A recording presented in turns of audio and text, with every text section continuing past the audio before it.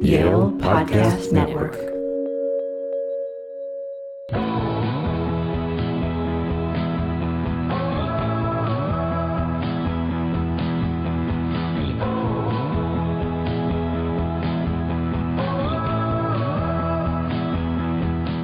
From the campus of Yale University, this is To Live and Dialogue in LA. I'm Aaron Tracy. Today, incredibly excited for a convo with Dr. Laurie Santos. Laurie is a professor of psychology and cognitive science here at Yale, and she's the creator and host of the #1 trending podcast in the world right now, The Happiness Lab. The podcast has its origins in a class that Laurie taught last year. It became, quite simply, the most popular class in Yale's 300-year history. 1 out of every 4 undergrads signed up for it. They couldn't even hold it in a classroom. The class had to meet in a symphony hall. It was written about and reported on everywhere, including in the New York Times, NBC Nightly News, The Today Show, GQ, Slate, and lots more. According to the piece New York Magazine did on Laurie and her class, Professor Laurie Santos didn't set out to create the most popular course in the history of Yale University and the most talked about college course in America. She just wanted her students to be happy. A recent survey by the American College Health Association found that 52% of students reported feeling hopeless, while 39% suffered from such severe depression that they had found it difficult to function at some point during the previous year. And the problem, of course, goes beyond students. In the UN's World Happiness Report, Finland ranked number 1, Canada number 7, Australia was number 10, but America ranked 18th. Laurie set a really difficult challenge for herself. Her goal is to change the culture here on campus. If you've listened to this podcast before, you know I'm fascinated by happiness research. I can't get enough. My favorite book on the subject is Dan Gilbert's Stumbling on Happiness, which Laurie references in her class and podcast a bunch. Coming on strong, though, as a new favorite, is Laurie's podcast. It's become this massive hit, and it totally deserves to be. Laurie tackles a different subject each week, relating to how to live a happier, more fulfilling life. And it's all rooted in science, unlike so many happiness podcasts and books, which can feel a little preachy. Anyone who's interested in happiness or how to live a more satisfying life will be into this episode. Specifically for our audience, I'm also going to ask Laurie to talk about how her work applies to writers and to the creative life, how we writers and creators can be a little bit less miserable, less of a pain in the butt, and maybe even a little bit happier. So Ryan is giving me the nod here that Laurie has now walked in, so give us a second and get ready for Dr. Laurie Santos.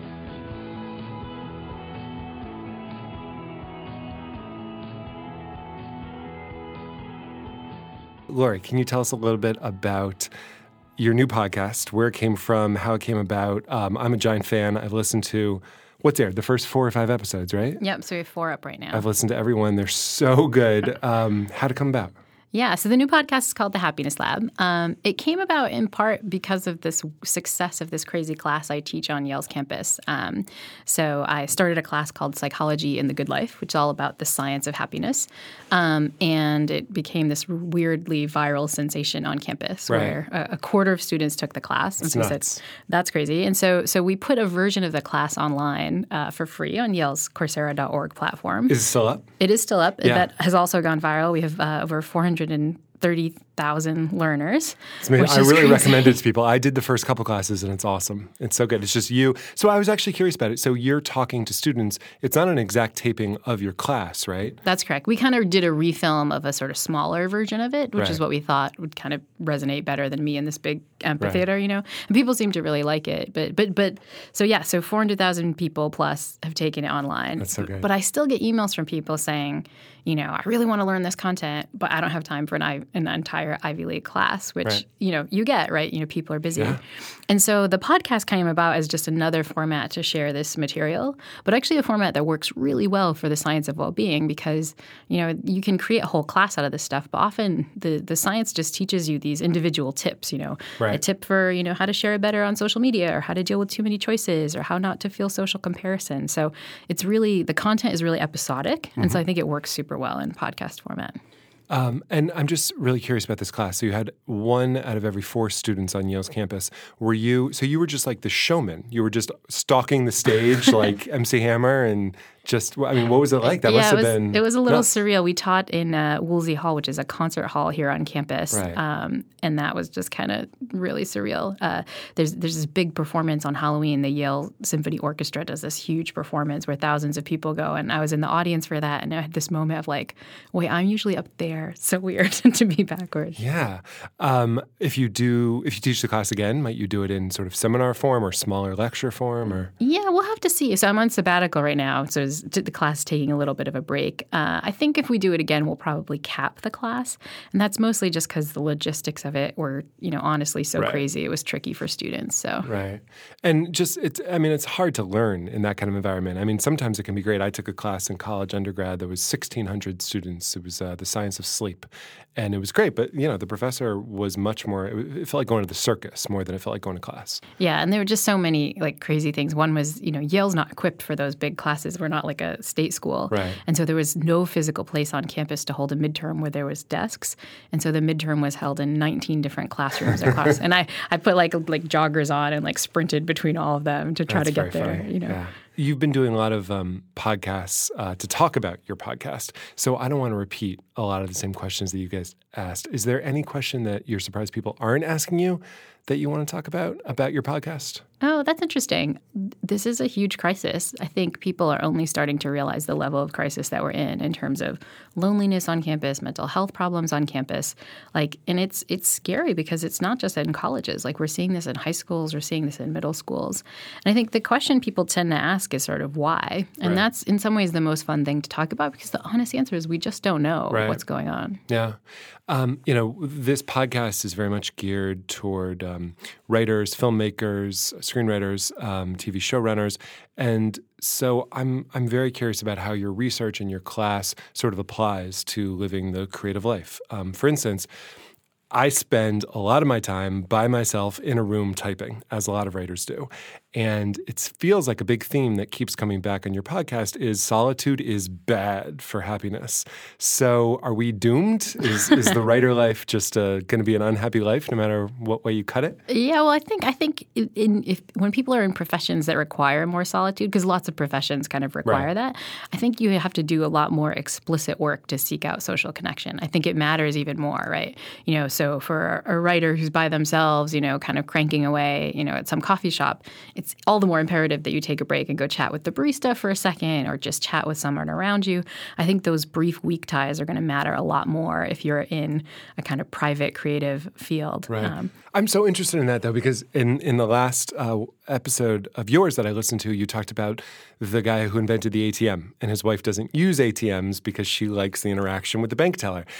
Interacting with a bank teller is my nightmare. I don't want to interact with strangers like that on a daily basis, but I seem to be wrong. Yeah, mine too, right? I think, one of the ironies of doing this podcast is like I'm the one who's supposed to be following its advice, but I find myself a lot, in a coffee shop, not talking to people or going to the bank and using the ATM and not going inside to talk to the teller. Totally. You're not a lunatic. Yeah.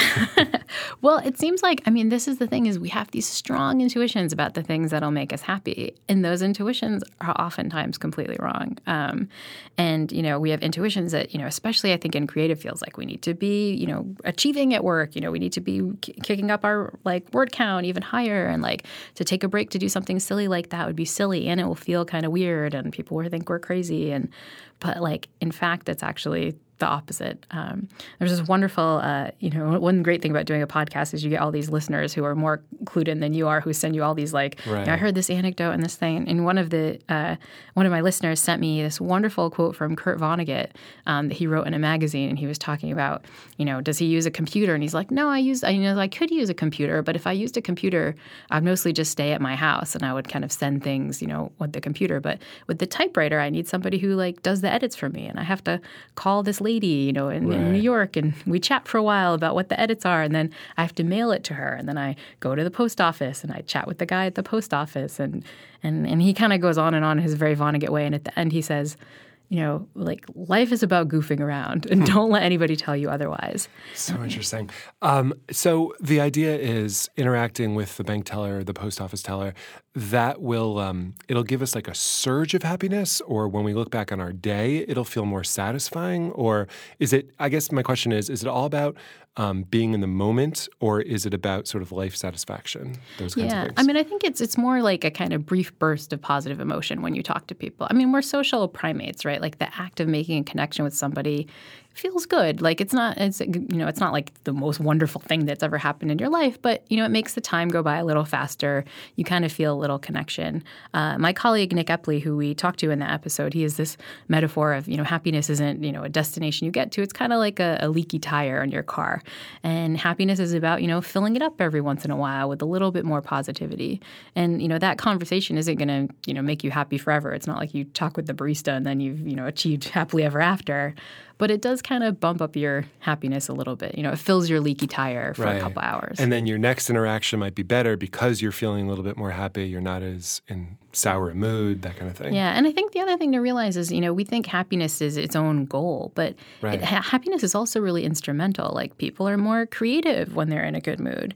People are more productive when they're in a good mood. People ace job interviews when they're in a good mood. Our immune systems function better when we're in a good mood. Right. And so, these kinds of quick conversations feel like, well, it'll just put me in a good mood, but, I don't need that. I need to finish my word count. But you're actually going to be more productive if you take time to kind of boost up your mood. That's and interesting. feel better. That's how I think about exercise and meditation, that they're great while I'm doing them and they burn calories or they make me calmer, but they actually also make me much better for the rest of the day in terms of productivity, in terms of getting along with my girlfriend, that kind of thing. Yeah, and I think the happiness research is suggesting the same thing, that both in terms of like the kind of deep satisfaction with our life and gratitude with our life and things, but also just like, little bumps of positive emotion. Those are the things that keep you going and make you even more productive. Right.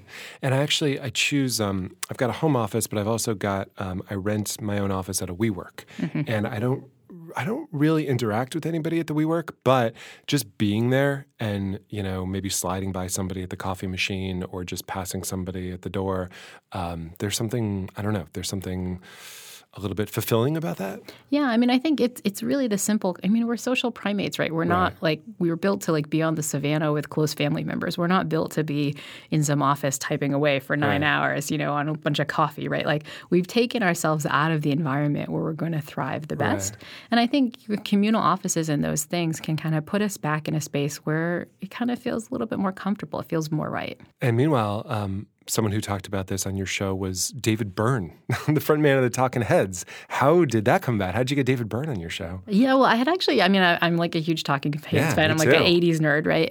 But I'd read this article that he wrote called Eliminating the Human, where he sort of bemoans this modern day culture where we're all by ourselves. He talks about in music, you learn about new musical artists not because your friends talk about them. You hear about it through Spotify.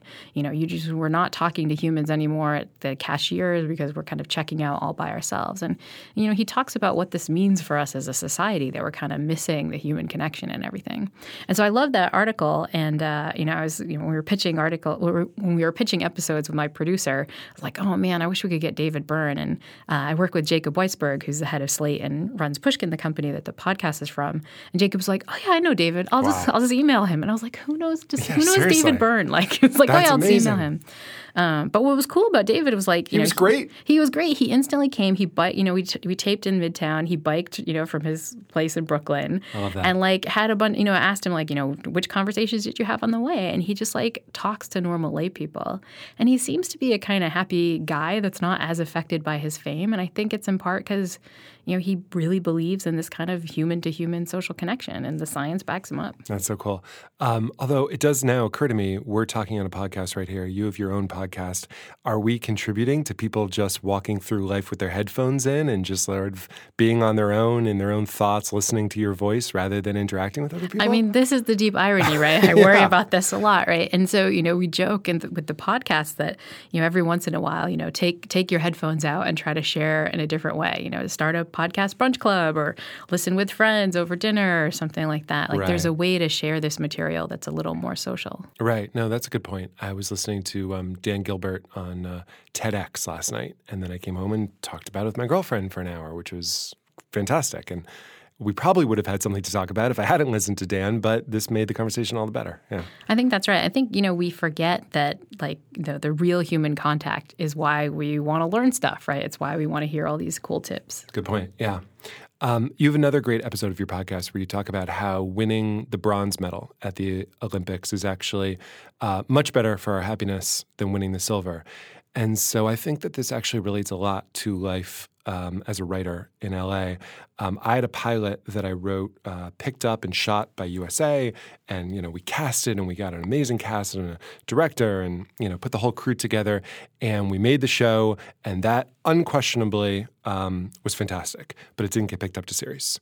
And I think I feel a million times worse with that than I do for all of my pilots that, I sell but never get picked up and shot. Or nobody read, right? Yeah. You couldn't even sell it, right? Yeah. And so, but why should I feel that way when objectively getting a pilot made is awesome? Why do I feel so much worse about that pilot? The mind, it just leads us astray. This is, we don't necessarily see the things that happen in life in objective terms. We see them relative to something. And the easiest way to feel awful about something is if that relative comparison that you're thinking about is better than what you have now. Right. And sometimes when you get really, really, really close, that can feel the worst. I mean, I feel for people, who get these, nominations for like, an Oscars nomination or something like that, where it's like, if you just weren't nominated at all, it wouldn't feel as bad as getting nominated and then like kind of missing it just by a close. And so that's the bronze medal, right? That if you get a bronze, you're so far from gold. I mean, you can explain it better than I can. Yeah. So the idea is the silver medalists have this really obvious reference point, right? Like so almost won gold. They were just like a couple points away or something like that. Whereas if you're a bronze medalist, you were, a couple spots from gold. You weren't going to get there. But it's a really obvious reference point is not making it at all, right? You were so, you almost didn't make it even on the pedestal. And the science backs this up. If you look at the videotapes of the Olympics, you find that bronze medalists are super happy. In some cases, like showing smiles that are happier than even the gold medalists, whereas silver medalists look not just kind of not as happy, but they look actively miserable. They're kind of actively sad, which is so sad. Like you're second best in the world, but you're like actively sad about that. Totally. Yeah, that's crazy.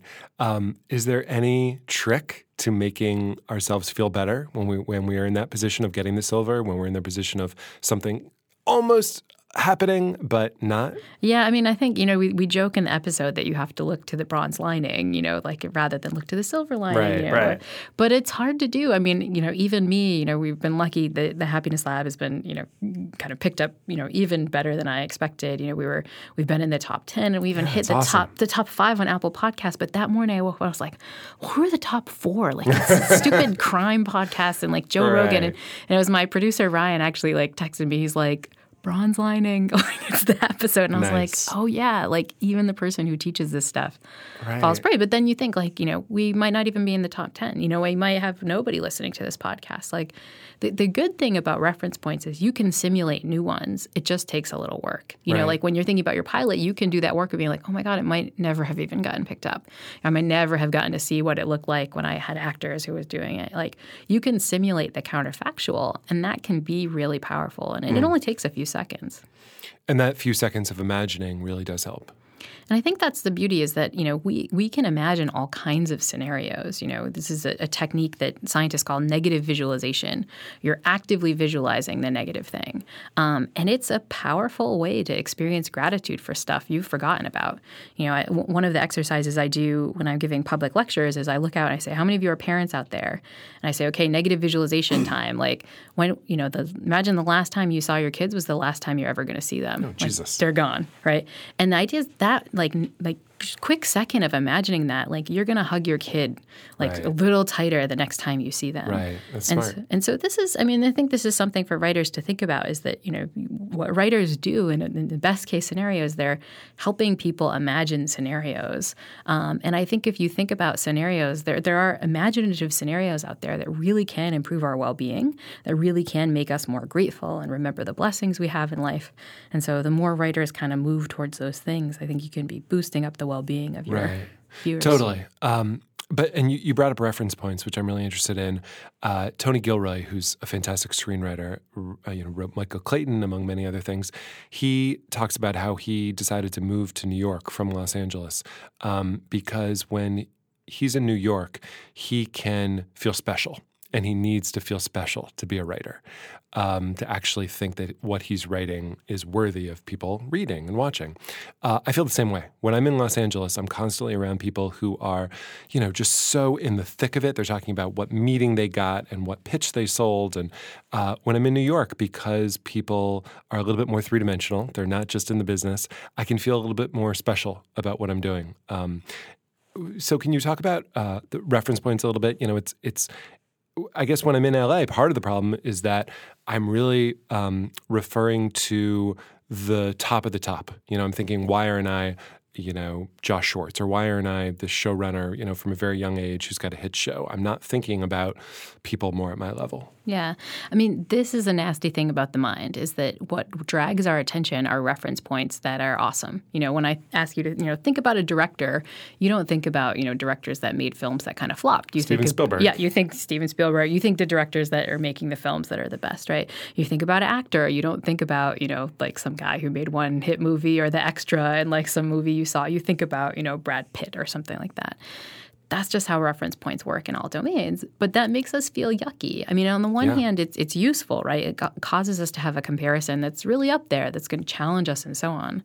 But in terms of our well-being, it feels kind of crummy. The good news is that you can easily simulate the other ones. If you say, yeah, Aaron, you're not you're not Spielberg, but look at the stuff you have done, like where you could have been. That can feel really powerful. Another powerful technique. I'm sorry, just to get back to that, what's helpful? Is it writing it down? Is it just literally taking a few seconds to think about it? The beauty is you can just simulate it, right? You can just be like, okay, let me just go through and name I don't know, 5 script writers that are worse than me. And you can do that, right? And you hear them, you're like, oh, I'm not so bad. Yeah, just change your reference point. Another even more powerful thing, because it kind of feels bad to, be dissing on the other screenwriters who aren't doing so well, is to use your old self as a reference point. Like me 5 years ago, I wasn't writing as well. I wasn't getting as many hits and so on. And that can also be, again, as you're kind of up and coming, a powerful technique to feel a little better. That's really smart. Because we're all growing and learning in our professions, right? And when you realize that growth, if you're your own comparison, you're probably going to be better, today than you were a few years ago. Right. Wow. Yeah. Okay. I asked you if there was, we like to play clips on the show from people's work, but also from scenes that guests are a fan of. And I asked you if there was any TV show or film scene that talked about happiness or was about happiness that you think got it right or got it wrong. And you picked a scene from Parks and Rec on NBC. They got it wrong. I got it wrong. So it actually doesn't need much setup. I want to play the clip, and then we're going to talk about how they got it wrong. And just to, I guess the minor setup is it's Retta and Aziz Ansari, and they're talking to the camera, but otherwise there's not much you need to know. Okay, let's play the clip. Donatella, T-Mobile. 3 words for you. Treat yourself. Treat yourself 2011. Once a year, Donna and I spend a day treating ourselves. What do we treat ourselves to? Clothes. Treat yourself. Fragrances. Treat yourself. Massages. Treat yourself. Mimosas. Treat yourself. Fine leather goods. Treat yourself. It's the best day of the year. The best day of the year. That's great. Okay, so tell me why they got it so wrong. Yeah, well, I mean, this idea of treating yourself to improve your well-being has become part of pop culture. I mean, I think in part because of Parks and Rec, you can get pillows on Etsy that say treat yourself and stuff. But what the research suggests is if you really want to feel better, it's not about treating yourself, it's about treating other people. Exactly opposite our intuitions, but research from folks like Liz Dunn at the University of British Columbia suggests that if you spend your money on other people, you're going to be happier than if you spend your money on someone else. So if you really want the best day of the year, as Aziz and Rada want, you want to do nice stuff for others. Absolutely against our intuition, but that's what the research suggests. The other spot where they get it wrong is sort of what they're treating themselves with, which tends to be more material goods, like fine leather goods and these things. But they'd be better off sort of focusing more on the mimosas and massages, right? These kind of experiential things. And that comes from Work and Happiness suggesting that we just don't get that much happiness bang for our buck out of material goods. We kind of just get used to them and we don't enjoy them that much.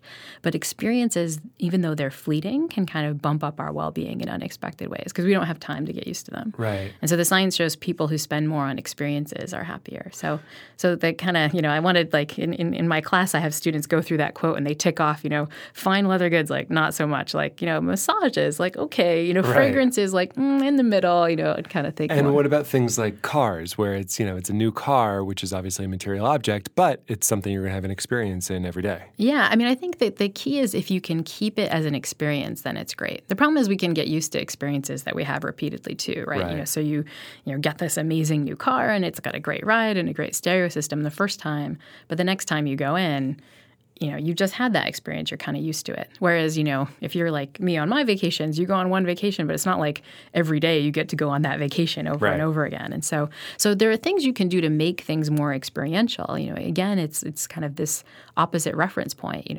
Like drive a crappy car for a little bit, and then it'll kind of feel nice again. Right. This is a technique I use. So I travel a lot, and I have a really awful clunker, like the super old car that's really beat up. And all my colleagues are like, "Why? You're a professor at Yale. Like you make decent, salary. Like buy a new car." And the answer is that it actually won't give me that much happiness. But what does give me happiness is whenever I travel, I get a really souped up rental car. I always get the like Mustang convertible. That's interesting. And for that, a few days that I haven't got the rental car, then my life is awesome. Right. It's totally. like fleeting. It goes away. Yeah. Speaking of vacations, I think a lot about that Kahneman research about the experiencing self versus the remembering self. And he asked people if they could choose a vacation that they wouldn't remember afterwards and would have no photos of afterwards. So there was absolutely no evidence that it ever happened. Oftentimes people would change where they were going to go because a lot of times we're choosing vacations based on, the selfie that we can take and put up on social media or how we can brag to friends about it, which is kind of disheartening. Yeah, I mean, the fact that we're trying to document what we experience rather than experience it is kind of an interesting phenomena. It's actually our next episode of the podcast is on this. It's called Caring What You're Sharing. And this has been a phenomenon since we've been able to document stuff. William Henry Fox Talbot, who's one of the two inventors of the photograph, came up with the idea when he was on the honeymoon with his wife, and he was in this beautiful Lake Como vacation in Italy, where George Clooney, I think, has a house there. It's a fun film fact about where he was. It's the spot in Episode 2 of Star Wars where Padme and Anakin get together. Oh, cool. So it's like, and apparently George Lucas thought it was so beautiful he didn't use any CGI. Wow. So super beautiful place. But Fox Talbot was like pissed because he's in this place and he's just experiencing it, but he has no way to like document it and remember it. And so we've had urges to document and remember since we had technology to do so.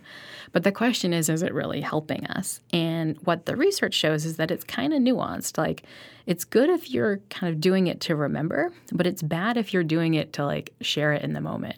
So if you're just taking a picture to be like, my future self, I kind of just want to capture this, great. But if you're like, I want to get the perfect selfie to like put on social media, then all of those kind of processes that you bring to bear where you're attending more and kind of paying attention to the scene more and so on, those don't come into play. Right. And so the sad thing is that like our kind of remembered selves now have technology around that are interfering with our ability to remember in good ways because we're kind of posting things on social media and so on. Yeah. I try to stay away. I've never been on Instagram. I've never been on Facebook. I'm on Twitter because I mean, I'm not defending Twitter, but it is where I get a lot of news, during the day. After and for work, I think it's like where you show stuff off in a different way. Exactly. Yeah. But do you talk about this in your class or on the podcast? To me, and tell me if I'm wrong, but Instagram, it feels like it's so self-curated. People are only putting on their best selves, but they don't couch it that way. And so anytime I look at it, I just feel bad about myself because it seems like their daily life is all, feet up on the beach, or, beautiful sunsets. But of course, that's just self-curated nonsense. Exactly. And it's bad for two reasons. One is it's messing with the emotions of the people who are looking at it, because all of us are like, why can't my vacation be so awesome? But it's also ruining the vacation for that person who's posting it because, the act of trying to curate, it turns out, causes you not to pay attention. It causes your remembered self to lose out on information. Oh, that makes me feel better. Yeah, so they're getting hit too. All those vacation things. Great news. So my last question I wanted to ask about, similarly on the same subject, about how we often value money over time, which again is some of Liz's research. I think about this a lot because I keep taking on writing assignments because you never know when they're going to dry up, right? And in fact, right now I'm doing a bunch of scripted podcasts because it's fantastic. It's like the Wild West. It's sort of like TV in the early days. But at some point, either they're going to bring in Aaron Sorkin and Steve Zalian to take all these jobs, or they'll realize the financial model just doesn't work and they'll be over. So I'm trying to do as many as I can. But I feel like I know that I'm sacrificing my free time, which is not a good idea. Yeah, and it's not a good idea because it exerts this really bad hit on your well-being. When we think about wealth and happiness, we think about monetary wealth. Be rich and you'll be happy.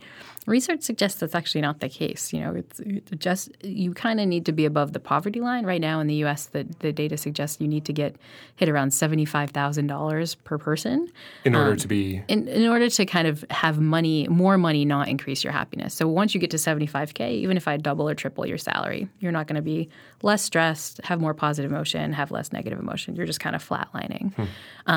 So we think, more wealth equals more happiness. And it does if you're not making any money. But if you're making a reasonable salary, it's not going to help. What does impact our happiness is time. And so having more free time, it's not even having more free time, it's feeling like you have free time. So it's not the objective amount of time you have, it's your subjective sense that you are wealthy in time.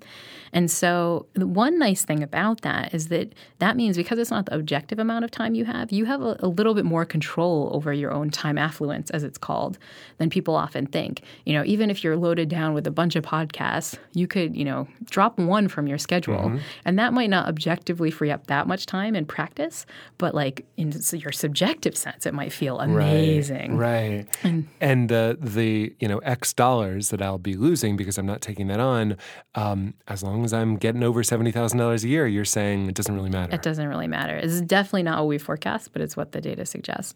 So gifting yourself a little free time, kind of prioritizing your time over your money can be really powerful. And what about what to do with that free time? I remember, I think from Stumbling on Happiness, Dan Gilbert's book, he talks about a once-a-week book club or a once-a-week dinner with friends can equal sort of doubling your salary in terms of your happiness. So is that what we should be doing with our free time, socializing? Yeah, being social is like one of the best things you can do for your free time. The other, which is kind of funny, is like challenging yourself more. This is one I find. So, when we get a little bit of free time, especially if we're kind of busy and feeling kind of time famished, I'm like, oh, I'm dead. Like, let me just, scroll through something or like watch something stupid on Instagram. But it turns out that actually makes us feel apathetic. Like what we want when we have a little free time is something that's a little bit more challenging. So even if you're not going to be social, the like learn a new language or learn a new instrument or try something a little hard, we don't forecast that will feel good when we're kind of exhausted, but actually it energizes us more. It's better for us than the kind of plop and scroll through That's whatever's interesting. on. Yeah, because a lot of times I'll think about wanting, an 8-hour chunk if I can get it to work, which is so rare. But, just like setting aside a full day to try to get, a few hours of work done. And that is just a disaster. That it's so much better, I think, to just have a 3-hour window and I'll actually be able to force myself to fill up that 3 hours with work rather than meander around, take a nap, watch something on Instagram, watch something on TV. So I think the other thing that you can do is to kind of give yourself some surprise time. The canceled meeting phenomena. I did this with my students in class where, I was going to teach them about time affluence for a whole lecture, which felt really ironic because they're so time famished. And so we did this thing where students came to class thinking there was going to be a regular class, and my teaching assistants handed out these flyers that said, today's lecture is time affluence, and I'm going to show you what that is by giving you some. No class today. And students like freaked out. I mean, it just happened to be one of these like oddly pretty spring days on campus, and so the weather was really nice, and so students like went for a hike or hung out with friends. And what was amazing was one of the students actually burst into tears when she heard that she had an hour off, and she said it was like the first free hour off she's had all semester. But we can all get like that. So I like with writer friends, it's hard if you're not in office, but like have your make a meeting with your writer friend where they're going to meet you, and then at the last minute cancel and be like, psych, you have 2 hours free with LA traffic that you're Right. missing out on. And that can just feel like, oh my God, I can start this new project. I can learn a Seriously. language. I have so much time. Yeah, because I think that's the danger of a creative life, that it never sort of ends. It's not like at 5 o'clock you're done, because every hour that you have free, you could be working on your script. Yeah, and I think carving that special time for yourself makes you, it's kind of ironic that it makes you more productive, but it actually makes you more productive. Right. When you have those like short bursts where you're like, all right, I have to make this count. I have a colleague who's a fiction writer. She writes YA fiction. She's also a professor. So with her professor life, she has to squeeze in the YA fiction, but then she recently had 2 kids, and now she's like really got to squeeze it in. Right. And she actually said, I actually never have felt, it's like More when productive? you only have this precious time, you can kind of crank. Yeah, there's also a trick to anytime I get a bunch done, or I feel like I get more done than I thought I might, I feel great for the rest of the day. And if I have an 8-hour window, I'm just never going to feel great, because I'm never going to actually feel like I did 8 hours worth of work. But if I can trick myself and do like 2 hours worth of work in a 2.5-hour window, man, I'm going to feel great, and I'm probably going to be more energized to start that project again the next day. Yeah, and this is just your reference point again. If you can make yourself feel awesome with the 3 hours of work that you got, rather than kind of bummed because you had 8 hours and you only got 4 hours done. Right. Go for the 3 hours, feel better, and kind of reap the productivity benefits of that happiness boost. Totally. Okay, so what's going on with the podcast? So you've got a few more episodes for the season, or is there any plans to continue it? Yeah, we have season 2 in the works, Fantastic. Which will probably launch sometime in the spring. But I think folks are excited enough that we're going to do a short, we're calling it a mini season to start on New Year's, kind of New Year, New You. Oh, that's smart. That's great. Where we're really thinking about, what are very specific tips that listeners can kind of try together as a community and see if we can boost everybody's happiness. I love it. The podcast is so good and so helpful. I really hope students on campus are listening to it, and everybody is listening to it. I'm going to definitely tell my students about it. Awesome. Thanks so much. Yeah. Thank you for being here. Yeah, thanks so much. Okay, bye.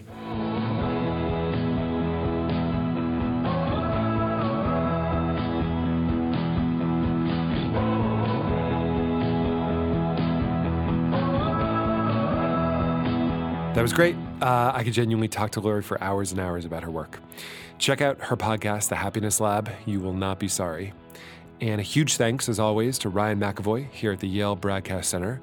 And we will be back very soon. See you soon.